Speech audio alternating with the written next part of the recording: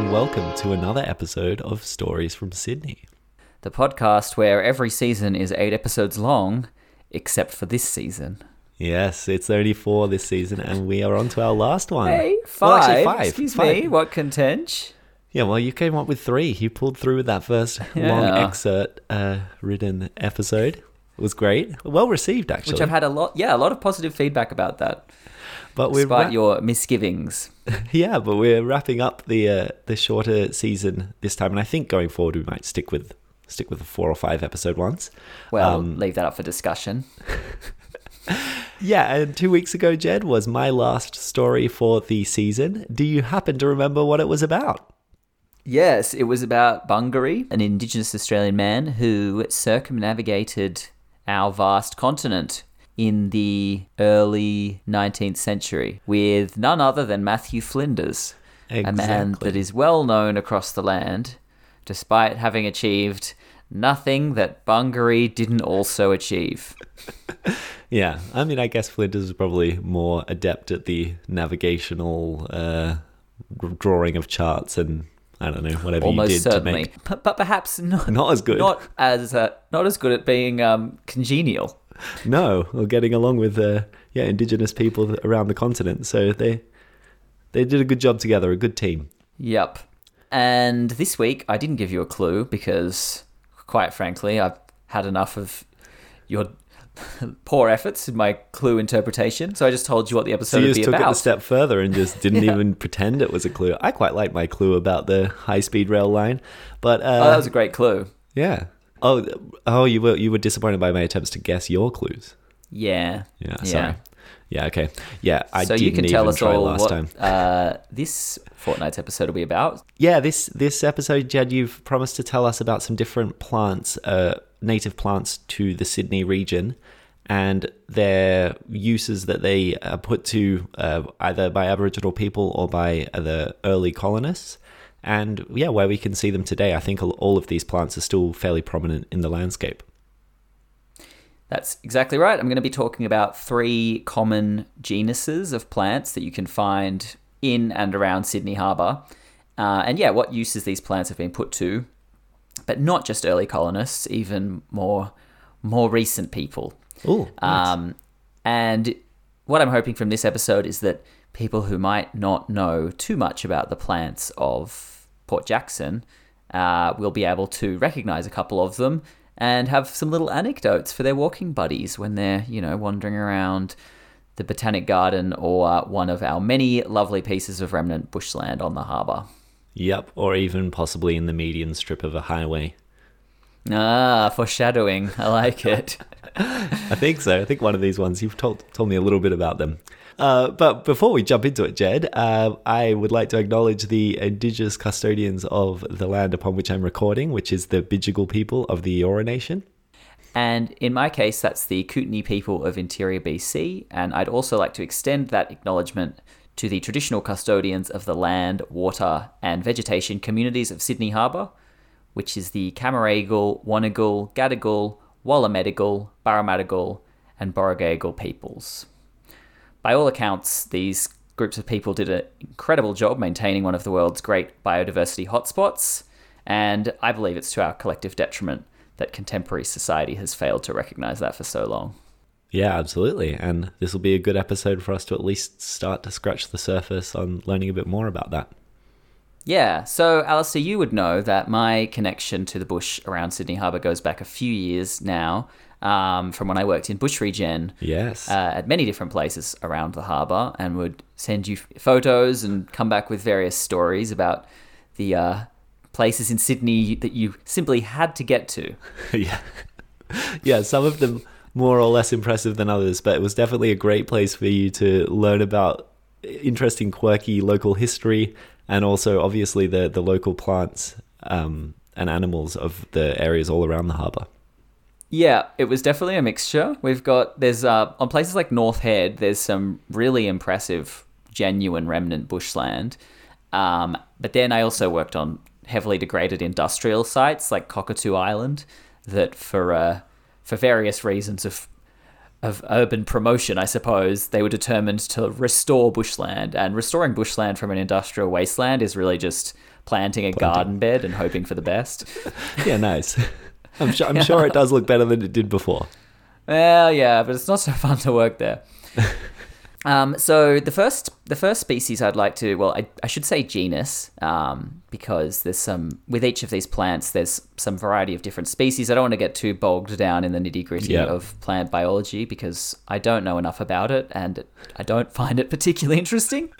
Yep, I remember you once wisely told me that I should just stick to genuses when I was getting interested in identifying trees. And it's probably the best advice you've ever given me. It makes life much easier. You don't have to worry about these nitty-gritty details of all the different ones. You're just like, it's a pine tree. Yes, exactly. There's 3 different kinds of gum, 3 different genuses of gum. And if you can, they're not that hard to identify which is which. But once you get into the species, you're in a great deal of trouble if you're with anyone who has more knowledge than you. The fact that you're faking it will quickly become apparent. Yeah, let's stick to the genuses. All right, I like it. So, despite that, the first plant I'm going to talk about, we're actually going into the species. It's a very common plant called Lomandra longifolia. All right, I'm going to look these up so that I can see them, and I imagine we're going to put some photos up on social media for our listeners to also see. Yes. All right. So, Lomandra longifolia was first described into European botany records by a Frenchman named Jacques Labillière, perhaps, who visited Sydney in 1792 while looking for the lost La Perouse expedition. Yeah. Didn't find them, but did find Lomandra longifolia. He did. And I think it's fair to say that the species was fairly prevalent at that point in time because its uses were well known to Indigenous people, and it was collected by Labillière in the first effort at cataloguing fauna in Port Jackson. So it was right. You didn't have to go too far to find it. Yeah. Yes, wasn't looking under rocks. It was there. But Banks hadn't collected it, so perhaps it wasn't in Cornell. Yeah. Okay. Interesting. So, however wide the range of Lomandra longifolia might have been at the time, I think it's safe to say that it is nothing on how prevalent it is now. It's one of those rare species, and perhaps some of the fauna species are more notable, such as the white ibis. I was going to say, exactly going to say that, like the ibis. Yes, that have actually flourished since European settlement. Yep, designed for a mangrove, but by gosh, it's good in dumpster bins all around the city. Yeah. The first official common name, as per the Royal Botanic Garden, is spiny-headed matrush, but I've only ever known it to be referred to as Lomandra because it is the most common species of that genus by some margin. Okay. And if you're wondering what it looks like and you don't have a picture handy, it's a large, strappy-looking rush, and it produces a spiky seed head. Yeah, and when you say a rush, it looks like kind of very, very long bits of grass coming out of a little bush out of the ground kind of thing, right? Yeah. So I'm looking at a picture of this now, Jed, and the most distinctive part that I recognize about this plant is that spiky seed head, I think is what you said. Yes. And it has very sharp barbs coming out of it, but then also fluffy, tiny little flowers. And those heads, I don't know what time of year it is exactly when they start to get all of those clumps of little flowers on it, but that's very distinctive of that plant, I think. Yeah. I think there's an interesting kind of contemporary movement looking at native Australian plants that produce a seed head that can be used for making a flour, because we know that Indigenous Australians have been making bread for what we think to be 30,000 years, which, if that's the case, is the longest, the oldest bread makers in the world that we know of. Obviously, contemporary Western crops produce an enormous volume of flour per plant because, we've been modifying them through our agricultural practice for 5,000 years or so. Yeah. And Australian native plants don't tend to do this, but the Lomandra seed head is a good example. You can see quite a lot of seed on it. Yeah. People still to this day will make bread out of Lomandra flour because, you can. It's not unreasonable on a sort of cottage industry scale to go and harvest a bunch of seed, grind it, and bake your loaf. Yeah, wow. I'm really keen to try that out. It seems almost doable. I've never actually tried to make my own flour, so I imagine the quantity of this seed you need to grind it down into flour is way more than I could ever imagine. But there is a lot of this just around on the streets of Sydney. Yeah, maybe once your kids are a little bit older, they can be your Lomandra harvesting labour force. Put some gloves on them so they don't get spiked and send them off. Yeah. Yeah. But aside from the bread baking, another indigenous use of Lomandra longifolia we know of is using the straps in weaving. They are used to make baskets, and you can find some photos of that online, and also could be made into eel traps, and also to produce a durable cord. Okay, nice. Yeah, because it's got the perfect flat, thick blades that you can see how that would work really well for weaving or making cords or anything like that. Yeah. And apparently they have an edible flour and a moist leaf base that can be chewed for hydration in desperate circumstances, neither of which I've tried. Well, I'd hope that the flour is edible, because otherwise if you're grinding it down and making bread out of it, you're in a world of pain if it's not edible. Well, maybe the inflorescence is poisonous, but the seed is edible. Ah, okay. I see. I mean, that's not the case, but theoretically there could be that could be, concern. right? Okay. So you can eat it when it's in bloom, but also you can eat that more dried up seed that is left over afterwards. You can eat it any old how. Yeah. Nice. Good to know. But these days, Alistair, the prevalence of Lomandra is nothing to do with its edibility, suitability for weaving, or even its aesthetics. Okay, so why is it everywhere? Does it grow in really harsh conditions, poor soil and poor watering? Yes, exactly. It's extremely hardy, and once it's planted, it pretty much just takes care of itself, and it will be it'll be happy being planted into anything.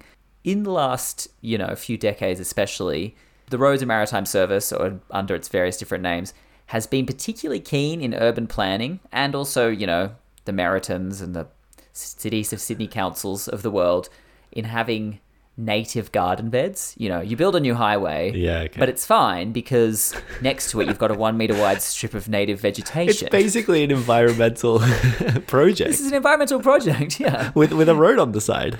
Exactly. And so when you need to plant native species, you're basically limited not only to the ones that can be propagated, which is a tiny fraction of them, but also the ones that will cope with being on a 1 meter road verge next to a 6-lane highway into soil that was, totally, absolutely destroyed for the project that only finished a couple of weeks prior. Right. You're going to have Macca's cups thrown at you, the whole gamut. Lomandra longifolia is your guy. One of a handful of plants that can cope. Okay. That is, okay, very impressive. So much so that one of the many common names I've heard for it is RTA grass. I'm sure that's a bush regen inside joke. Yeah.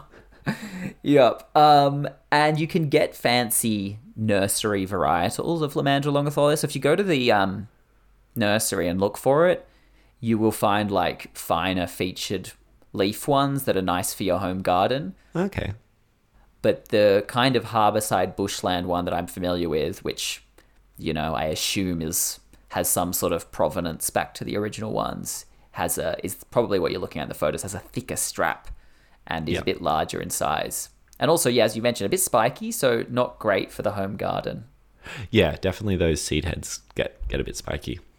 So just before we move on from Lomandra longifolia, I was wondering, you mentioned that some cottage industries might be baking bread from it. Do you know anywhere where one could try to source the bread if one didn't have children to harvest the seed for oneself? Oh, I don't. Bruce Pascoe down in Malakuta is of Dark Emu fame. I mention him basically every other episode. His current enterprise is hiring local indigenous people to plant and grow various native grain crops. Okay. With a long-term plan, I believe, to develop something of a native bread industry, but not sure how far along they've got. Yeah. I've only really come across that from the side, so any of that might not quite hold water. But yeah, look, get in touch with Bruce and see what he says. Or try it yourself. I'm sure that the RMS do, well, I know they spray Roundup and the rest of it because I've done it. So, yeah, you're probably not going to have organic bread. Okay, that's a shame. Don't like to hear that, but oh well. I guess your bread's probably not organic anyway. The one that you buy from the store. No, and I mean you've got to maintain that road verge somehow. Otherwise, it'll just get taken over by like dandelions and other weeds, and then it's not a native garden bed anymore. Like this one's Roundup and Lomandra. Yeah, the native combination. Yep, that's bush regen in Sydney. No, it's not quite that bleak, but that's definitely a part of it. All right. What have you got for us next then? Yeah. Plant number 2, Alistair, you've already alluded to in our pre-episode conversation is Xanthorrhoea. Okay, let me quickly look it up so I can have a nice picture. How do you spell AKA Xanthorrhoea? grass trees. Yes, I probably should spell it. It's Xanthorrhoea. Wow. Which is surely not what you were going to guess.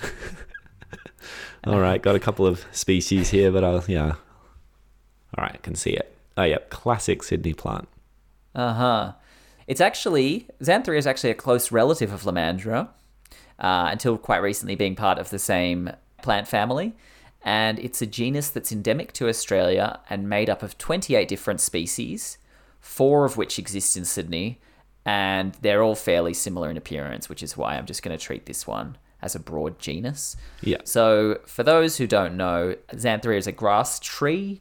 They're a very particular looking type of plant, not uncommon across a lot of Australia, but also not something you just bump into every day. How would you describe them, Alistair?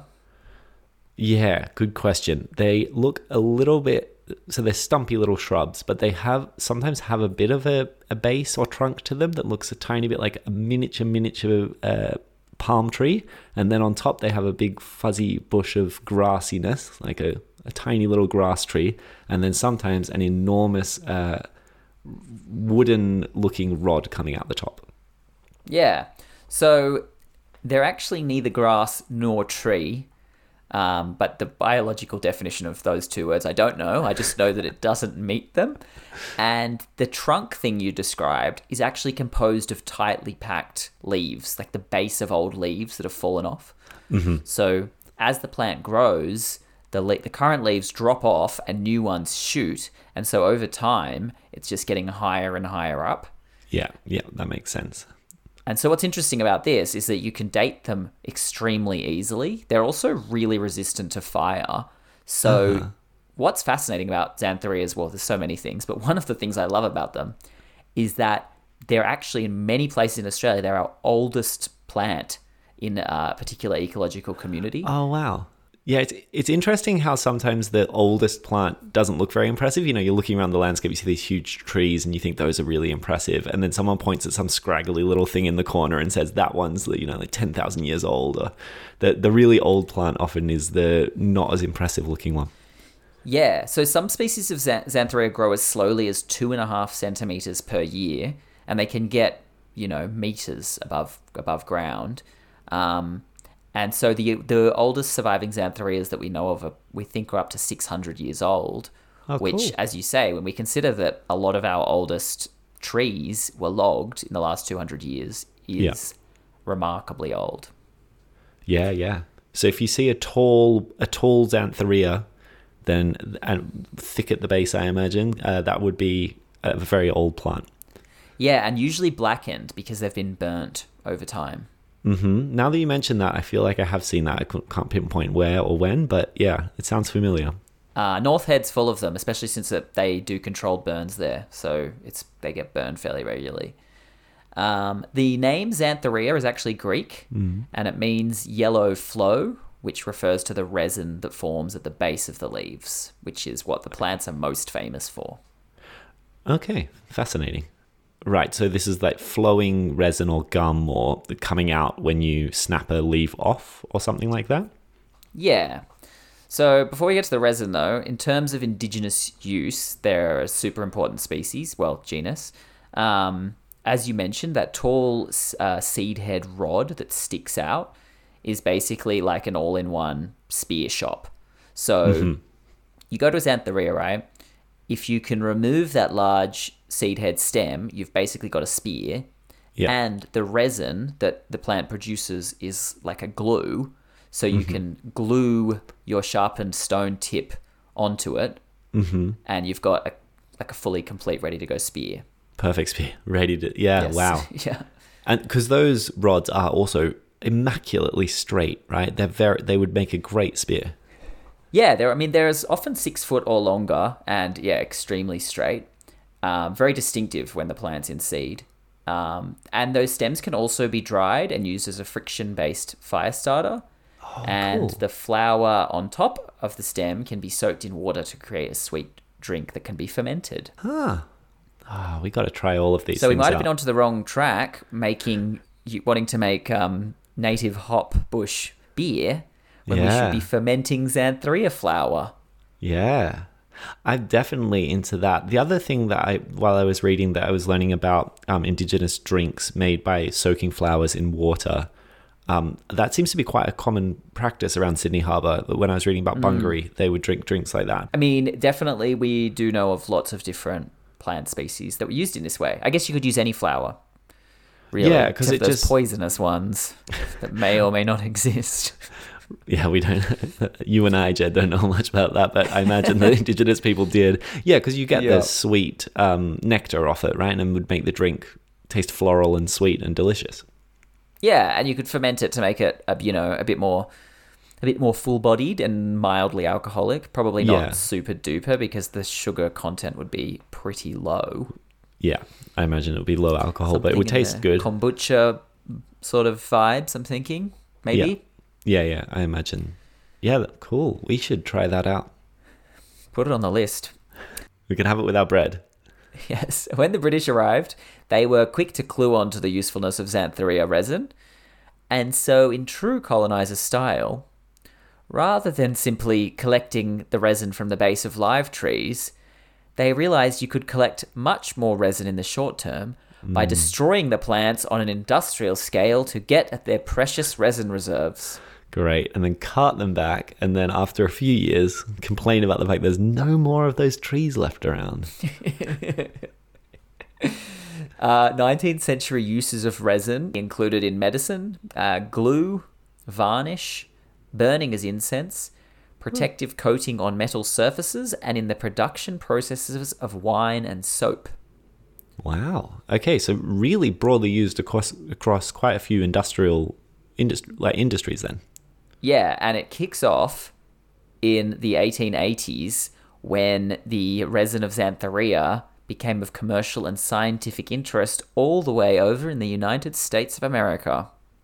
Okay, yeah, wow, I wasn't expecting that date either. So you're saying that these uses aren't kind of, 1795 when they still don't have very much and they're lacking in resources. They don't want to get them sent all the way from England. They kind of find this thing that will do quite well as sticking things together. This is much later when it becomes kind of a globally interesting resourse for industrial purposes. Yeah, it's one of those products or plants that produces a product that sort of just before we got to the mid 20th century and we could basically, synthesize anything from oil products or whatever. Yeah. There was this period where all sorts of unique products and plant materials from around the world were getting carted here and there. And this was definitely one of those. Yeah. Things really took off in the 20th century with the Columbia Graphophone Company, which is the precursor to Columbia Records. Mm-hmm. They patented a, quote, plastic composition of matter having a basis of cellulose ester for gramophone records that included Xanthorrhoea resin. Wow. So Xanthorrhoea resin was used in old vinyl records, though this would be before vinyl, pre-vinyl records. Yeah, no, that would be, well, yeah, exactly, yeah. They called them Xanthorrhoea records, probably. Not. Hopefully. Yeah, that was in the early 20th century. And then in 1924, we have a short article published in the Adelaide Saturday Journal that said Xanthorrhoea resin was being used to make pyric acid that was being used to manufacture explosives. And the vast stands of the plant on Kangaroo Island were completely destroyed to produce the acid that was exported to Germany pre-World War One. Oh, bet they regretted that. Yeah. Oh, that's a funny little connection. Yeah. Wow. Like, I had no idea about this. I don't think you've even mentioned this to me before, or I wasn't paying attention. No, I was saving this is it. completely new to me. Saving it for the podcast. Can't give away all my secrets. Yeah, cool. And the reason I'm sort of jumping around a bit here is because of just what I could find from different sources. Like I didn't find something that was just like, here's every place that's ever used Xanthorrhoea. It was sort of piecing it together a bit. But in 1928, it was estimated that the export trade alone was worth £25,000, which is $2 million in today's money. Wow. So given the relatively small size of Australia's economy at the time, it was not insignificant. Yeah. Now, this is fascinating. I had no idea. It makes it even more impressive that there are some old ones on George's Head that managed to survive this onslaught. Yeah. And the story comes full circle because the Wreck Bay Aboriginal Community Council, which is in Jervis Bay, commercially harvests Xanthorrhoea resin as a furniture lacquer. Yeah, wow. To this day. To this day. Yeah, it's a recent commercial venture. Right, okay. Yeah, like kind of... and did you say it was an Indigenous group that runs that venture? Yeah. The Wreck Bay Aboriginal Community Council. Yeah, cool. Okay, nice. Fascinating. I had no idea. And this is a really significant plant with many, many uses. So aside from the above, we have a couple of other traditional uses included eating the roots and nectar-filled flower stem, heating the resin to create a heat-sensitive, waterproof, reusable glue that was useful for repairing boats and the like. Yeah, wow. And one more obscure use of Xanthorrhoea, Alistair, that I think you might like, is that you can actually chop them down and extract a sort of wood from the trunk of old leaf stems. And apparently it cracks easily and is very difficult to work with, and an entire large stem often only turns up a small piece of the wood. All right. So probably the worst use of this plant. Yeah. Yeah, entirely destructive with very little benefit. Yeah. But think how unique it would be having it could be like the Norfolk. I know. The Xanthorrhoea, an entire boat made out of it. Yeah, or you could sail on Norfolk with a small spoon made of Xanthorrhoea. Really live the niche wood dream. Yeah.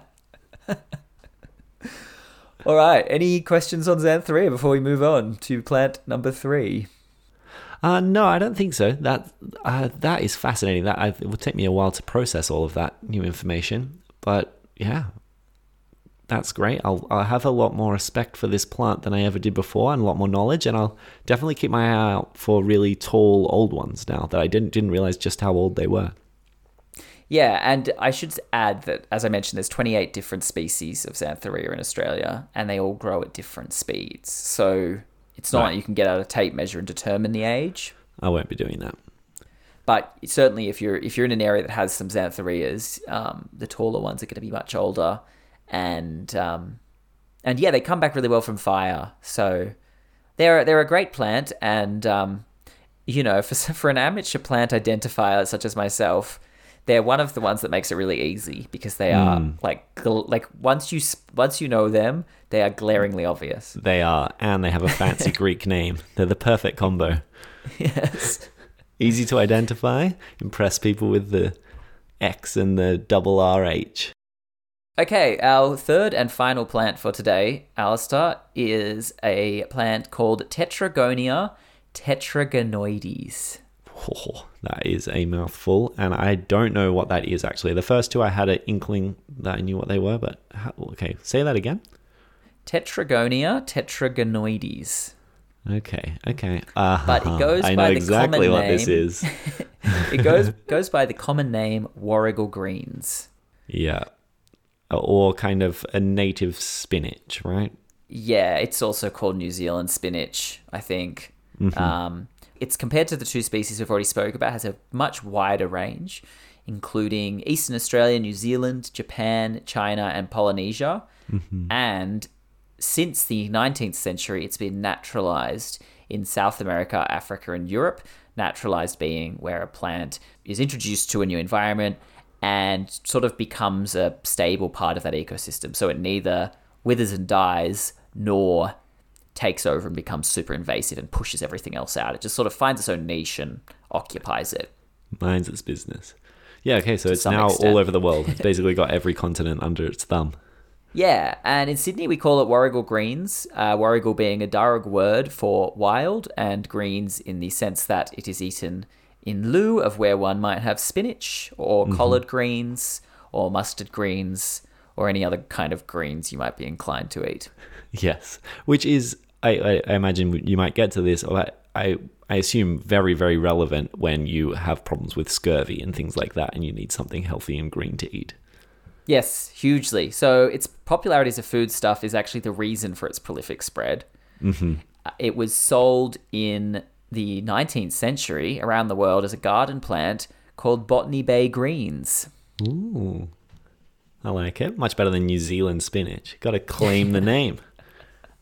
And to this day, it's a really popular contemporary bush tucker food. So it's, a lot of places around Greater Sydney where you would camp or find a campground, you will also find warrigal greens. So it doesn't take a huge amount of imagination to pull them out and add them to your meal. Yeah, yeah. And they can grow especially by the coast in quite salty environments. Yeah. They like brackish or salty water. And my one experience of eating it was extremely salty meal because we also decided to use the brackish water to cook our noodles and added the warrigal greens in. It was a lot. I don't think I'd recommend the brackish water, but I have eaten warrigal greens as well. I cooked them at home after just picking them on a walk near our house, and I thought they were quite delicious, actually. They have a nice texture. They're kind of a bit crunchier than spinach. Yeah, and they produce oxalates during daylight hours. What that means is basically that they're like have a mild hallucinogenic effect if you eat them, but only if you harvest them during daylight hours. Fascinating. So if you harvest them at night, You're okay. then they don't have the thing in them that makes them mildly hallucinogenic, and you can rub them between your fingers to remove the small hairs that grow in them, and then you can eat them. Or, as you said, you can blanch them in water. Yeah, that's what I did. And if you harvest them in the daytime, if you blanch them for a few minutes, that also removes the oxalates. Yeah, okay. I think that's the route that I went down. I wasn't aware of the hallucinogenic part, but I did know that it's not a good idea to eat them raw if you just pick them. Yeah, and if you're looking to get the hallucinogenic part, I would suggest making like a pesto or something, because then you can ingest a much larger quantity of it. I think to get like enough of it, you probably have to eat quite a lot. Yeah. Yeah, okay. I'm not sure we should be advising on hallucinogenic local plants, but do you have any? Is this widely spread knowledge about how safe and how much of this you can consume? Look, I just don't think that there's that many people that are interested in eating warrigal green that aren't like super duper plant nerds, and then they know exactly like what it can and can't do, and the ins and outs of it. I just don't think there's that many people casually harvesting warrigal greens and being caught out by its mild hallucinogenic property, Yeah, fair point. Now, I don't have any records that it featured wildly in Aboriginal cooking, which is absolutely not to say that it didn't. In fact, I think it would be safe to say that it did, but I don't have any records about it. But what I do have is an account of the first Europeans to enjoy it in Australia. And that is none other than Cook and Banks in May 1770. So straight away. Straight away, first thing. Yeah. So they pulled into a bay that Cook named Stingray Harbour, owing to the presence of a large fever of giant stingrays. That's the collective noun, is it? I believe so, yes. Very nice. Yes, I know about this Stingray Bay because I believe in Banks's notebook he names it Stingray Bay, and then he actually literally crosses it out and writes Botany Bay above it. So it was that close to being called Stingray Bay. Yes. So it's because Banks calls it Stingray Bay, but then Cook renames it in honor of Banks because he was so enthusiastic about the site, and so he renamed it Botany Bay. There you go. But Banks continued to use the original name of Stingray Harbour in his journal. Yeah, okay. Perhaps because he thought it was a bit, ostentatious to start calling a Botany Bay, or maybe he just didn't like it. It was like, damn, I shouldn't have been so enthusiastic. It's a crappy name. Stingray Harbour was really good. Or he's probably thinking, mate, you could just call it Banks Bay. It doesn't have to be named after my hobby. No one's going to remember who the botanist was. You got to call it Banks. We didn't name it Captain Town, did it? We called it Cook Town. Yes, so this famous meal in May 1770, the crew hauled 2 giant stingrays, which weighed 250 kilograms aboard the boat. Yes. Oh, wow. They weren't messing around when they said giant stingrays, were they? That is huge. Two stingrays weighing 250 kilograms, and they paired it with a delightful side of Warrigal greens. How many people did they feed with 250 kilograms of ray? We could do some calcs, because I do have written here that each man was given 5 pounds of stingray. Yeah, okay. So that's 2.5 kilos, right? That is a lot of stingray to eat. Yeah, wow. Which led to many of the crew falling ill. Too much stingray. Or was it the Warrigal greens that hadn't been prepared correctly? Yes. You'll never know. A bit of investigative history there. I like it. And this is where Banks also noted that the indigenous people didn't want to partake in the eating of either the stingray or the greens. Mm-hmm. And so he thought perhaps... Well, I don't know what he thought. Let's leave that. So that would be quite worrying to me if I were a person who didn't know what I was doing in a foreign land, and I made myself a delicious and enormous meal of 250 kilograms of ray and greens, and then the local people were like, nah, I'm not interested. You can have that yourself. Yeah, well, I guess they'd gotten that far. I mean, the alternative is eating those awful biscuits and rotting beer. Rotting, rotting meat, not rotting, dried meat from... All their food sounded vile. Yeah, I'd rather go with the fresh stingray. Also, what's the chance of dying on this voyage? Like, it's huge. So, live a little, man. Live it up. Yourself on the stingray and Warrigal greens. But we in hindsight found out that Banks was onto something here, because for many of the Ora, eating stingray was taboo. Yes. And we think that long-held relationship probably almost certainly contributed to the docility of the stingray, which made them relatively easy to catch. They just sort of swarmed around the boat, and the Europeans just pulled them out, which also then led to their almost immediate local extinction after settlement. Yeah, okay. I did want to ask about that, but that makes perfect sense, because that is the striking thing about Banks's account, I believe. The first time that he is in Stingray Harbour or Botany Bay is how many stingrays there are. And yet that's not what comes to mind now when you think of that water body. And that's fascinating. And we had the story from Bungaree in our last episode, not eating ray either. So it was obviously quite a prominent practice spread, possibly even up the coast a little further. And look, by the end of Bungaree's life, probably much, much sooner than that, the stingrays were gone. Yeah. Okay. It's not just us today, us modern people being like, lament the change. It was like, boom, British settled, stingrays gone. Wow. Yeah. And I use the word taboo to describe your relationship to stingray consumption. Mm-hmm. And as a totally irrelevant aside, the word taboo was actually introduced into English by Cook after his visit to Tonga on a later voyage. Fascinating. There you go. That's a nice connection between the two.